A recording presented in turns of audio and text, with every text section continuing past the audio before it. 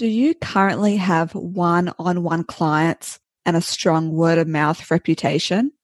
Do you have a growing online presence? And are you open to investing time to build a long-term passive income strategy?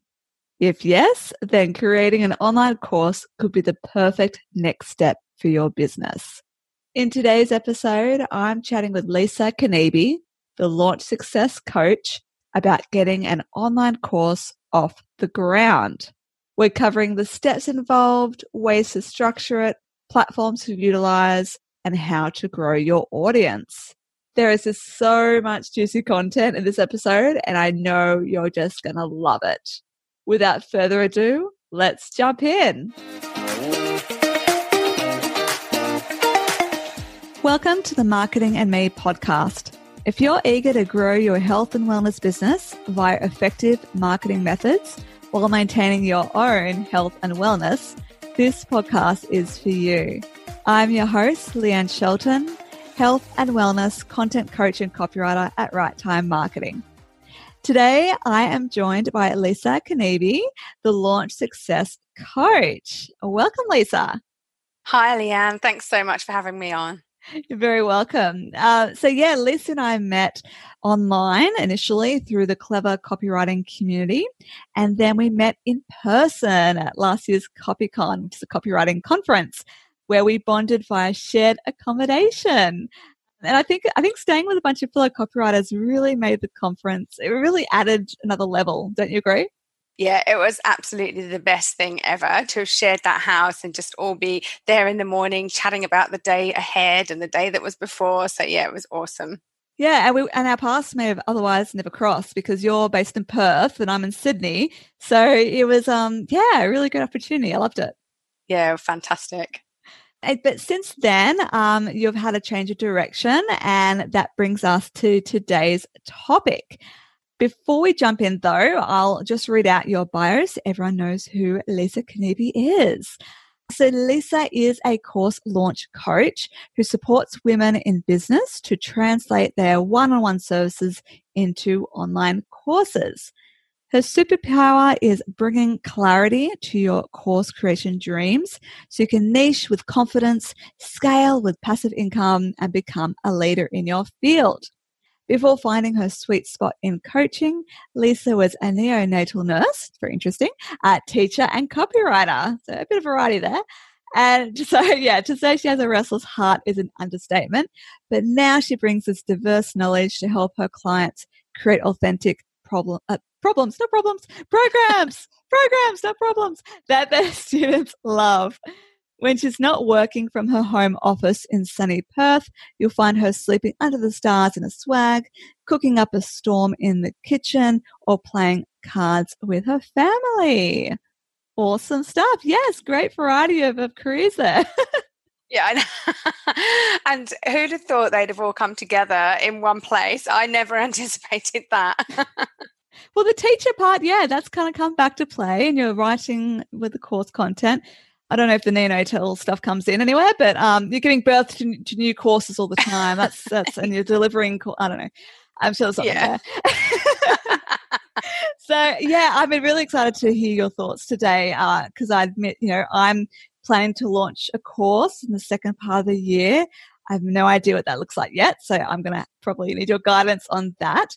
But would you like to share a bit about your business journey with your recent venture and what you do? Yeah, sure. So that, how I've come to course creation is really from that teaching background. I always found that sort of structuring learning, making it fun and engaging, getting great outcomes for students was something I love to do. But I left teaching and to move into copywriting in my own business. And in that then, of course, learned the skills of how to actually position things for sale to make people want to move into an action and buy the things we create. And since then, I've worked with a lot of other course creators and launchers who have really enabled me to hone my skills in helping them seeing how to launch their courses and then thinking about the process before they come to me when they're actually in the course creation phase. Because my expertise is in that teaching space, but one of the things I'm seeing is that the course creation market is becoming more crowded, which means the product you create has to be more impressive, more successful for your students, and really just more student centric. So I think going back a few years, people were selling online courses and they were really quite skinny, if you know what I mean. The promise they made were often under-delivered on, and the completion rates for students are really low. Whereas now, when you've got such a competitive market, or a growing market that is getting more competitive, you need to really concentrate on the quality of the course you create. So hence I've sort of taken 2 steps back and gone to where we start with a course, how to take your one-to-one services online. And then obviously I do work with people through into the launching phase as well, because usually once we've established their course, we've got that trust and we work together to bring it to market as well. So yeah, that's pretty much how I've arrived here today. And it is very true that it seems crowded. I feel like everyone's talking about online courses, which I admit puts a bit of fear in me, because I'm like, oh, but how do I stand out? But yeah, what are the steps involved in creating an online course? I think the first thing is really what you said is, I don't know what that course would look like yet. And that's often, we know we've got something of value to offer, but we don't really know how to actually create that into a course. So that's really that first step, is discover what course it is you need to create. And so in your one-to-one service, you're going to have a vast range of skills, especially if you're in a health and wellness profession, because often you've trained in multiple modalities, and in your clinic rooms you offer those different modalities depending on the needs of an individual client. So when you're faced with thinking about how do I actually translate that into a specific course, do I bring it all in? Do I just take a look at one aspect? And that's the first step, that discover step. And that often then will define all of the rest, basically. So spending time there, and an example I have is one of the ladies I've worked with is an acupuncturist, and she'll now, although she works across a range of different health issues, she's focusing on acupuncture for fertility. So she's taken a little slice, like you think of your business as a cake, just taking a little slice of that and really narrowing your focus, because your course just needs to serve one specific market with one specific outcome. And that's really for you, as a copywriter, you're looking at, what do I love? What do I do really well? What do my clients really benefit from? What little slice of my business can I teach in this course? Because that's not the only time people will learn with you. They'll come, when I said I help you create the course, but then you're going to want to know how to launch it. So we're going to continue a journey together. So even though it feels like you're just giving them a slice, eventually they'll probably eat at least half your cake. And not get a sore tummy. You'd be very satisfied instead. Yeah, it's a raw cake. Yeah. So that was step one, really. And is that so you'd have to do a bit of research, wouldn't you? Ask around what specific slice people be interested in eating. Yeah. And I think, and I often actually start initially with you. So often marketing, we're told we start with our ideal clients and what they want. But I think it's really important to start with the knowledge base that you've got and the skills and passions that you have. Because when you're going to create a course, you're going to immerse yourself in content. And as a teacher, if you're not passionate about what you're teaching, it really comes across. So if it feels a bit humdrum, and if you're talking to an audience that you don't really feel passionate and connected to, your teaching really suffers as well as their learning. So we want to make sure we start with you and what are you most passionate about? So I have a little exercise I take people through when I say, first of all, what are you really passionate about? Just brainstorm everything. And so even in my bio, you heard me saying about camping, cooking, teaching, all those different things. Now, I could probably create a course on camping. I could probably create a course on cooking, but we've got to then think around what is the thing that I can best serve my audience with. So what do my audience need and where am I best qualified to actually serve them? So maybe I've cooked a few meals and then I think I can teach people about that. So that doesn't necessarily make me the best teacher. So it's around knowing that you're credible and that you have got more experience in this field than the people you're going to be teaching. And so that's the second piece of the puzzle. And then the third piece of the puzzle is thinking about, what do I want to be known for? So I've never aspired to be known for my culinary skills. I just like to throw things around and make stuff up. But I do want to be known as a leader in education, and especially online education and communication. So that aligns with that sense of, okay, I have the qualifications in that teaching and experience in launching. I love this field. I'm very passionate about it. I've niched into helping women in business, particularly women in wellness, health and healing. So that helps me to then think, okay, these ducks are all lining up in a row. So this is a good space for me to choose to operate in. And that's where, that's really that first start. Once you've identified that, which is really the going inwards part, then it's time to come outwards and think about, I need to now understand what my audience need, who are my ideal clients, what are their needs, what do they feel about learning, what's the problem I can solve with this course, and then move into the sort of gathering evidence and market research phase, which sits in that sort of validating your course idea, ideally with some direct communication with your potential students. Yeah, that's a really good point. You're giving me some clarity for myself. So that's good. This is good. Yeah. So how are there other steps you wanted to cover before we go on? Yeah. So there's 4 steps. Yep. So that's really step 1. Yeah. And this takes time. So we often think we'll create an online course and we just want to get it done because we're excited. But I think one of the biggest messages is take time to do step 1 really well, because that makes everything else so much flowing, so much easier. So step 2 then is mapping. So you now know what course you want to teach, who you want to teach it to, and you've touched base with the audience and you've got your validation stuff underway. In step 2, we're then going to think of your course as a journey. So journey you're taking together, and any journey has a start point and a finish point and an end destination.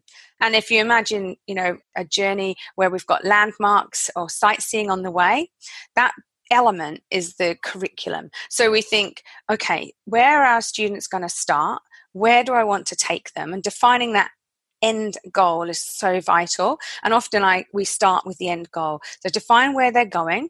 Then think about where they are at the beginning of the journey, so how they're arriving, and think about then the building blocks that need to go in between to take them to that end goal. And that's where we tend to, so mapping is that sort of literally mapping the journey, and you'll often then start to empty your head in terms of content. What do I think they need? From there, we're then going to start simplifying, because we have a tendency to want to see our students as like little empty vessels, like pots that we can fill with our knowledge, and we just pour it on them. Too much at once, yes. And if you've consumed online courses yourself, often that is the case. People are just pouring information at you. They'll advertise, 39 hours of learning units. And when I see that, I'm just like, oh my goodness, that does not inspire me. That actually, I know I'll lose the plot halfway through and fall off the wagon.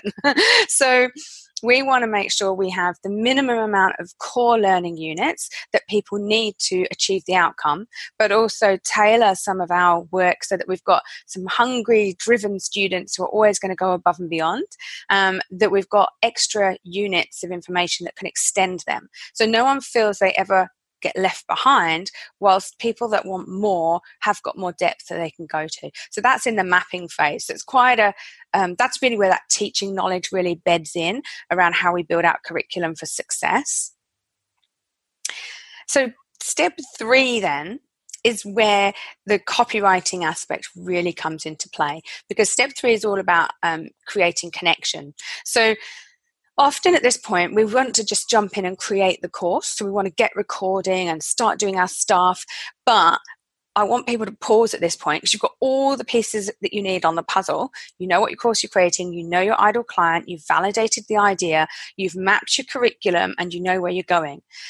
Now we need to start building a visibility strategy so that people will know they're going to take that journey with you. They're getting ready for it. So when we book a holiday, we think about that holiday maybe 6 to 12 months in advance. We're thinking, where should we go next year? What should we do? So if we're imagining this is the holiday people are taking, we want them to start seeing our course as a potential opportunity to join. Maybe 6 months, we're starting that conversation. So that visibility plan happens where we start to really connect with our audience way before our course is even ready for launch.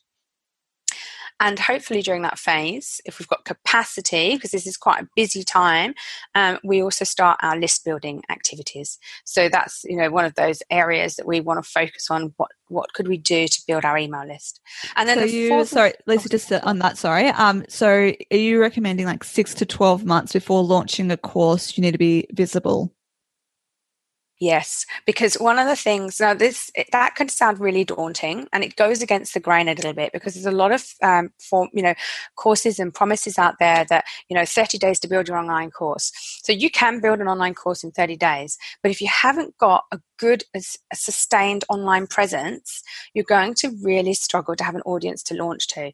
So if you're highly visible online and you've got a really great following across your social channels, you've got a highly engaged list of over 1,000 people, then chances are you can create and launch that course way quicker. So it's much more accelerated. But if you've only got, say, if you've not been focusing on list building, you're just serving clients, which is most of the time in those first few years of business, that's what we're doing. We're really busy building our client base up. We don't have a huge email list and we don't have a massive online presence. That's one of our top priorities. Once we've got clarity on what course we're creating, let's start getting out there and connecting consciously with a view that we want to teach those people later down the track. So yeah, that's definitely what I've seen in terms of clients I've worked with who didn't have a big list or big following, struggled in the launch phase, and unless we did that early. And that makes sense. Because it's all about building trust, and so if people see you a lot more often, they know who you are, they've seen your messages and some other tips and things that you provided, and then they're more willing to jump on board with a course rather than, who's this person? They've come from nowhere. Why should I trust them to and invest in them? Yes, exactly. And there are lots of choices for different courses and in a similar niche to you. So you're always going to want to have built that sort of trusted relationship first. And the other thing you can do in that visibility phase is where you're actually anticipating where you're going. So there's no reason you can't have a waitlist page up for your course well in advance of that course being built. So we start to talk about this pathway to work with us. We're anticipating the sorts of conversations we want to have. And then we can, have a place where if people are interested and excited by that, then we've got a place for people to capture their interest and be sort of with us on the journey. So that's step 3. And then step 4 is create. So this is where you actually sort of roll up sleeves and get your hands dirty and actually create your course. So you do the bits, you're creating the resources, you're choosing your learning management system, the delivery system, and you're actually doing all the stuff. So then your course at the end of those 4 steps is ready to market. And then we go into, and we're not going to necessarily talk about this right now, but once we've got that, it doesn't stop there. We need to then think about how do we take the course to market, because now we have a product ready. There are a few opinions around, do you need to create the whole course before taking it to market? And that's a really valid question. And I think that's a big one around knowing yourself and knowing how you function energetically, because when you take your course to market with only maybe 20% actually created, you can get out there quicker. Plus, you haven't invested heaps of time creating something before you've tested it with an actual sales strategy. But when you've sold it, you then need to build in time to complete the rest, and that can put you under a lot of pressure. I can imagine. Yeah. And so I think that's where you really need to know yourself. If you're someone who suffers burnout and really needs calm and balance, working in that way is probably going to be detrimental to you. Whereas if you're someone who thrives on that adrenaline of, I've sold it, I'm on a high, now I've got 3 weeks. I met someone recently who again created her whole course in 3 weeks flat after selling it. So it works for some people and not others. Yeah, I have heard that. When I've done a webinar before, it was for a conference, which we ended up didn't run in the end, but it was all about trying to get that interest. And thankfully, we didn't put all the effort in because there was no uptake, and that was a good learning from a few years ago. But I think it is I personally would probably do a bit of it, put out to market, but I mean, what do you think in terms of launch date, put out to market? You could say that it starts in 3 weeks' time, a month's time. You probably don't want to say more than a month's time or people will lose momentum. Is that right? Yeah, I would say when you sell it and you say the course doors open in 3 weeks, that gives you 3 weeks from close of cart to actually commencing. What you could do is have a few preparatory units. So quite often it's easy for us to think of, right, what would we ideally like them to be doing in the interim? So if we gave people maybe just sort of the introduction and maybe 1 or 2 things to do, that might be getting clear on a vision statement or whatever it is relevant to where we're going, that would give people something to do. You open maybe your Facebook group so people start communicating and sharing. So you could use that time to build community and then get cracking on the course creation. I think you could also go a little halfway house, which is probably where I'd sit, is maybe create 25% of the course, 30% say. Then you've got a few weeks up your sleeve. So you can open your doors, maybe depending on how you're delivering, assuming we're going to drip it out week by week. Week 1 and 2 and possibly week 3 is done. So you then bought yourself 3 weeks to create just 3 weeks worth of content, say, rather than 6 weeks. So I think that could be quite a nice little middle ground. I like that. Yeah. Good point. Yeah, because it's true. Like if you have, so you see it's 3 weeks to launch and then it launches, but you've already got those 3 weeks. So yeah, then you've got those, you could always be a couple of weeks behind in building content. So you could be like finishing the content 3 weeks before it finishes, or depending how long the course is. Yeah. So, and I launched a live round of my course last year, and I again decided I'd have week 1 content was done, ready to go, but then I was going to deliver everything else live.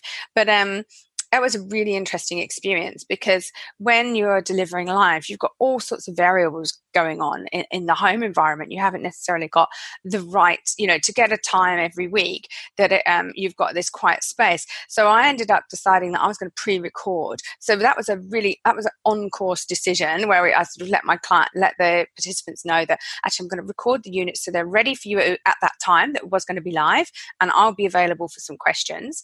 But that gave me a bit more control over the environment, and especially if you've got children at home, and dogs. Quite important. Any noisy creature. Yes, husbands. Yes, I did want to ask you about whether pre-recorded or live is best. So I guess you're saying recorded is a better option just to give you that control. Yeah, I thought I'd love live, because I do love being live in person and just going with the flow. But the idea as well with a live delivery is that you're going to then record it and use it at a later date as your pre-recorded delivery. So you're not just keep repeating your work. So if your course is a repeatable thing that you can teach and then record and then have it saved and ready to deliver again, then it makes sense to use that time when you've got that peace and quiet. You can set up the environment to be right. Also, you're in a really good headspace. And so, the other thing I did is I broke mine down. I like to break things down into lots of little lessons. So like with blog posts, we sort of have one blog post, one idea that we develop. I think our lessons need to be similar, because when you do a live, you do an hour's teaching on multiple elements. It's quite complex then to go back and section that up. So I then decided, no, I'm going to break these lessons down. Instead of 1 hour, there'll be like 15 to 20 minute individual lessons, and there might be 3 of them.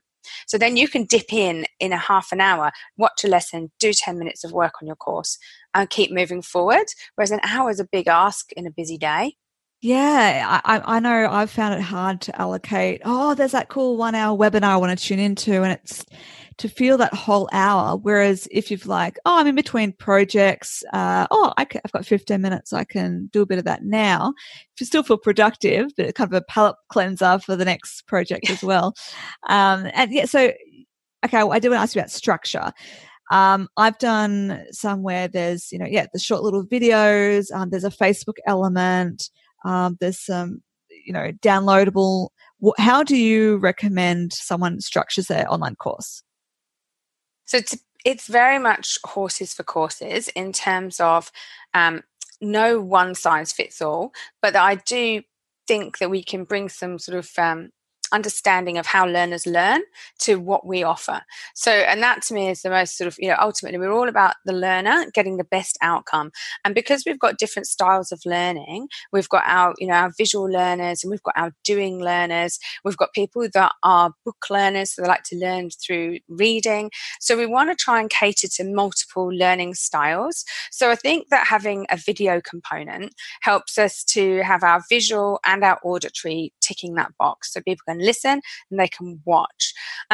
It really helps to then have some written resources so that people who like to read, a lot of people like to watch and do, so they'll print out a workbook. Now, your workbook doesn't have to be filled with content, it just needs to be filled with gaps where they can create the content for themselves.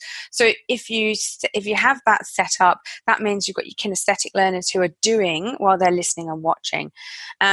So I do think personally that we want to include a video element, a workbook element where possible, and also just structuring things with small amounts of text and visuals wherever we can, so that we're simplifying information.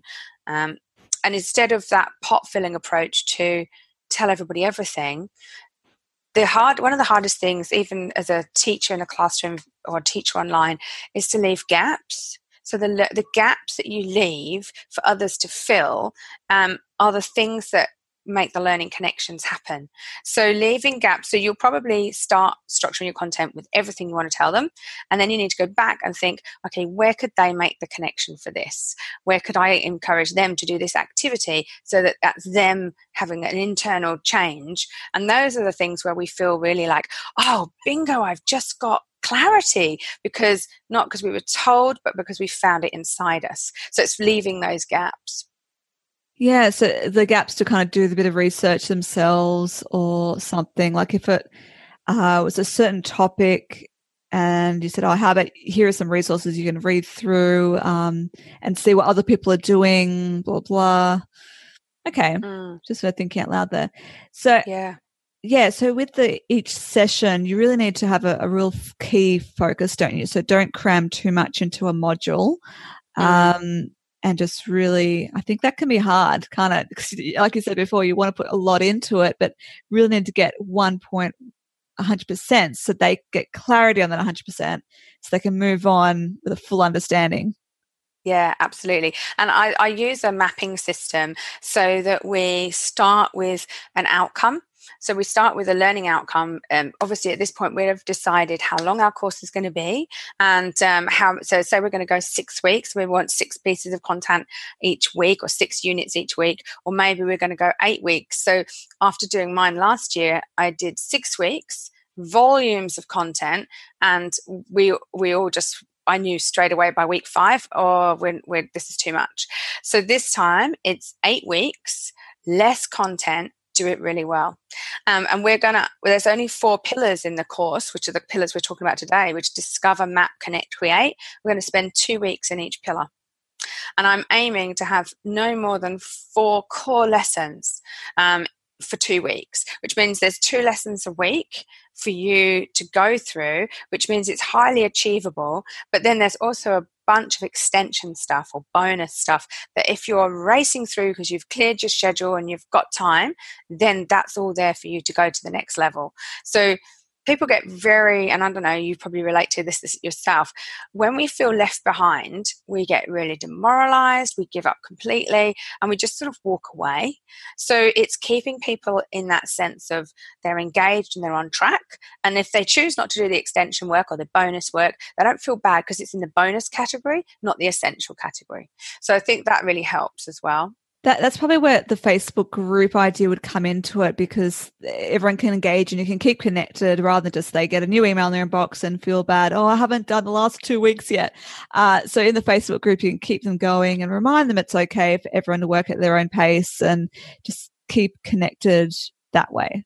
And that really builds community, because the other aspect that we don't have when we're online versus in person is, human beings are social creatures, and they learn really well when we can create connections together. And So bounce ideas around. Yeah. Exactly. In a workshop, often you'll do like a pairing activity. You sort of say, brainstorm X, Y, and Z, and people go blank if they're on their own, and suddenly in a pair, all the ideas come flowing out. So we want to try and recreate that collaboration, and in the Facebook group is one way to do it, but also if you include a group coaching component.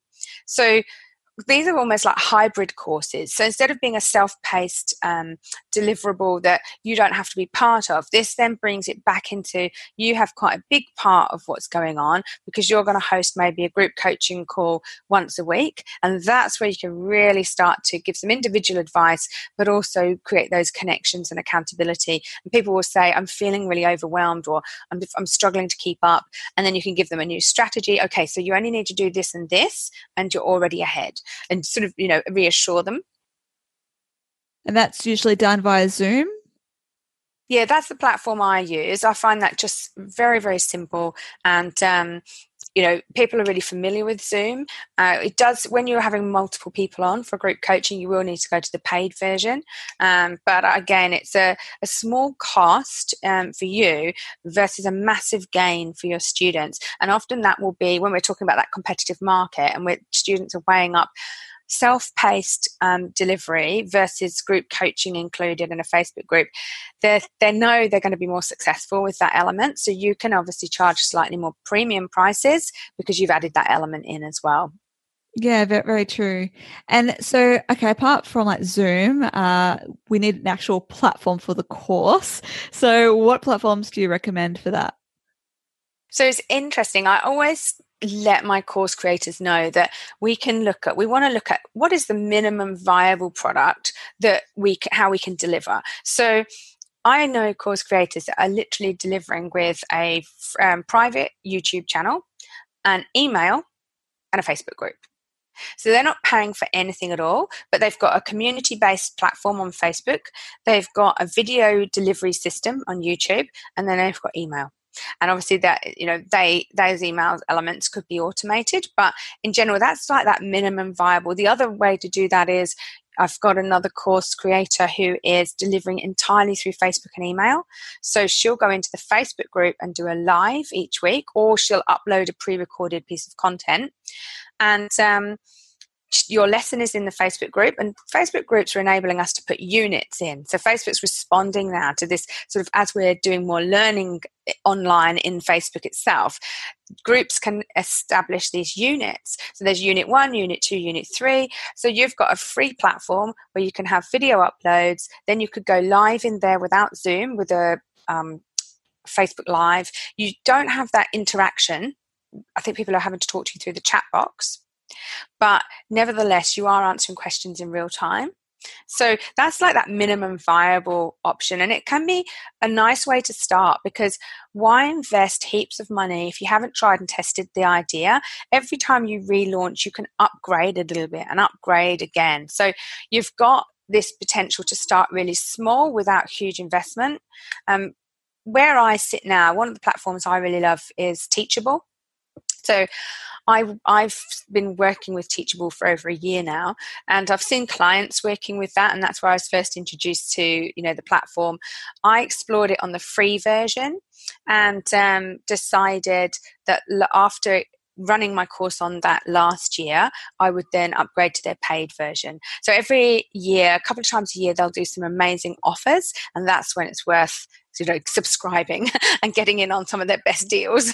But what I like about Teachable is that I do all my recording on Zoom at home. So I just, like I am today with the headset, I have a set of slides usually, and you can see my face in the corner, like when you're doing a screen share.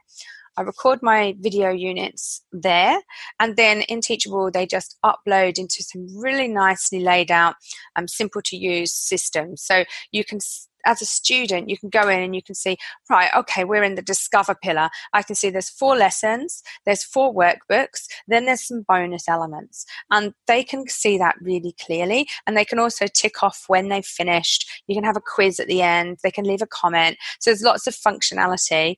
And within Teachable, then you've also got your sales page and your payment integration portal.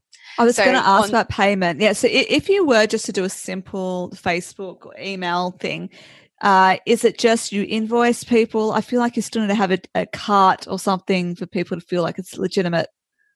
Yeah, and it does feel a bit clunky. It's that element that people start to think, oh, how professional is this? So when I launched my beta round of the course, I actually didn't set up a payment gateway at that point, but I found that people that bought from me were already in my circle. They were that audience that had grown with me over the previous 12 months.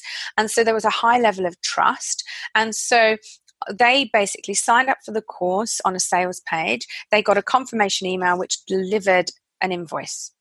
And that invoice then was due for payment. But that's not a particularly sophisticated system. So if you think your audience are not really well known to you, they're not existing clients, then I think that would probably really do you a disservice. One of the ways to get work around this, so with Teachable, it's the paid version that gives you the option to create the payment integration on your sales page. The other thing you could do is use something like Lead Pages. So Lead Pages also obviously is a paid program, but that will allow you to create some beautiful landing pages and thank you pages. You can create your sales page on there, and with their mid-plan version, again, you can have the payment integration. So with that, you can upgrade to the middle version plan for the, say, 2 months that you're going to be launching or preparing, and then go back down to the basic plan. So instead of paying that full price, because you don't need your sales page open with payment integration if you're going to do an open and close cart. So that would allow you to just have a short period of higher expenditure, get your payment integration. And I find Lead Pages is great. Of course, the final option is on your own website. So if you've got a bit of tech ability and you don't find that stuff tricky, then you can have a cart system on your website, have the course advertised, and there are plenty of plugins for WordPress that allow you to host all your content on your website too. So I think ultimately that's an awesome option, and you just do need to have either your techie or you've got some good tech support to enable that to be possible. Yeah, okay, that's really good. Yeah, I've been meaning to look into Lead Pages actually. I've heard good things. I agree because it needs to look professional. If you were just testing with people that you know, then invoicing would be an issue. But otherwise, if you're driving lots of people to something, you want it to be, schmick and slick. Yeah, exactly. And I think that you'll have so many, if they don't have to pay straight away or commit something straight away, the drop-off rate is going to be huge. So I think, like you say, for a small beta testing round with relatively a warm audience, then you could probably do that minimum. But I really do think that when we're looking at putting that much effort and time into creating our course, we need to just go that next level. And it's a small cost for a short period of time. Yeah, I agree. So with the building an audience thing, apart from being visible, I mean, you want to build your lists, you want to build those connections. What are your tips around that? I think one of the biggest factors in online course sales is your email list, because although our social visibility is really important, and that confirms to people that we're credible and we know what we're talking about and we're visible and present all the time in that area, but on our list is where we start to build really good relationships. So email marketing is really just such a vital component, but it's something we're often sort of shy away from. So many people feel like, first of all, I don't even know who'd want to be on my list. And secondly, I wouldn't even know what to say to them. And people are overloaded with emails, so why would they want to hear from me? So all of those doubts around email. But when it comes to selling your course, most of your sales will come through email. So even if you did a webinar or a 5-day challenge, you would be following that up with an email sequence that helps people make that final decision. And it's the email sequence that brings people over the line, not the webinar. So often on the day, you might sort of do your webinar, share the offer, share your link to your sales page. One or two people may jump on because they're those excited, impulsive types that just know they want it and they're in already. But then everyone else sits and mulls. Probably, I certainly mull. I look at a course and I think, do I really want it? Because I want this one and this one as well. Which is going to win in the battle of, what's going to get my piece of time and investment this time. And it's often the email communication that helps me to think through that decision. And you'll see most sales occur in the last 24 hours or before cart closes. And that's when you often, as a launcher, get the wobbles because it's, I've launched and the doors have been open 7 days and I've only had one sale. And it's like, okay, breathe, high vibes, positive thinking, keep showing up. It will come good. And, and if not, it's a lesson and we do better next time. Yeah, that's very true. And so if you were to do like the webinar or the 5-day challenge or whatever, when should you do that before announcing the online course or launching the online course? So all of that becomes part of your launch strategy. So say we've done our 4 steps and you've got your course. So we're going to say you've created 30% of your course and then you're ready to look at launch strategy. So you'll think, where are my audience? How big is my list? How much longer do I need to grow my list to have a good attempt at launching with a good sized list? And you might decide at that point that you want to accelerate your list building period and you might put some Facebook ads to a lead magnet, say, for example, and you might do that for, say, 3 to 6 weeks and really accelerate that period. In that 3 to 6 weeks, you're planning your launch. So you've got your strategy, which is around, do I want to do a webinar launch? Do I want to do a 5-day challenge launch? We're then getting the sales page written. Then we're getting those sales email sequences that are going to follow written. And then we're thinking, well, what's my webinar going to be on? How will I bring people? So there's several different pieces and lots of moving parts. So that's why I think the course creation sits here and then the launch sits on the other side of that, because you need some space and energy then to be in launch mode. So when you're doing your webinar, the day you do your webinar is the day your cart opens. So cart opens, you do your webinar, and then, here's what I've got to offer to solve this problem that we've just discussed. Here's the link to the information page. Cart is officially open. And you usually leave cart open for about 14 days. Everyone that signed up for the webinar will either watch it on the replay, hopefully, or watched it live, and then they'll receive your emails that follow that, and then cart closes. So the actual sort of launch period can be quite lengthy because you've got pre-launch build-up, which is you're building your email list, becoming very visible, building excitement. Then you've got the actual cart open phase where you've got the challenge or you've got the webinar.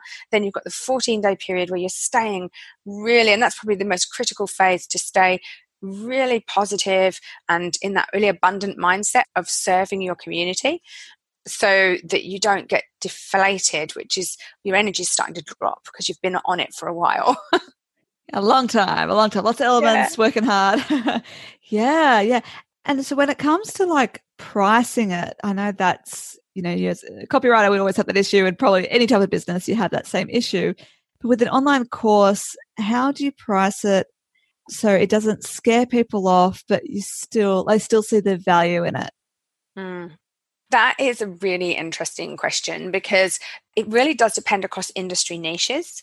So if you're selling to entrepreneurs and solopreneurs who are investing in something that will give them a direct return on their business, so anything to do with marketing where they're going to make money, anything that's going to actually give them that return, it's easier for them to justify the spend. But say we're looking at, relationship coaching. Now, depending on how significant the pain point is for us, depends on how much we're willing to invest in a program based on that. So often it's all about that priorities. What's the priority? And then, of course, what's the market tolerance, the price tolerance for this type of work? Are you heavily saturated? Are there big competitors? What are your market used to? So there's so many factors that go into this. But one of the things that I've seen a really successful strategy with one of my recent course creators is that she just felt she price can really intimidate us, and we feel like I need to, this is a big course and I'm including group coaching and I must put it at $9.97, but I'm afraid no one will buy. And then am I just getting sucked into a fear mindset and we go into a pit and we don't do anything. So what she just said is action is more important than perfection. And I'm going to put my course out at an initial first launch price, which is way cheaper than it should be. And in fact, then I'm going to pre-sale it for 10 days to anyone on the wait list. So anyone on the wait list then got that course at half price, and it's already going out at an amazing value because it's her first launch. Now, that's not everybody's strategy to do a pre-sale, but for her then, by the time she actually got to official cart open, she'd already sold 10 courses. So she's already in that real high vibe space, and she'd only sold 10 courses to the people that had been on the wait list. So that little loyal tribe that had been building up. So that was an interesting one because she got over any intimidation. And next time when the course launches, that price will probably, I'd say, go up by at least a third. But some people just double. They go out low, then they double. Because really the key to it is don't go backwards in price, just keep going forwards. And I think that then takes that fear away of how to price, because you do it once and then you can just change it, tweak it.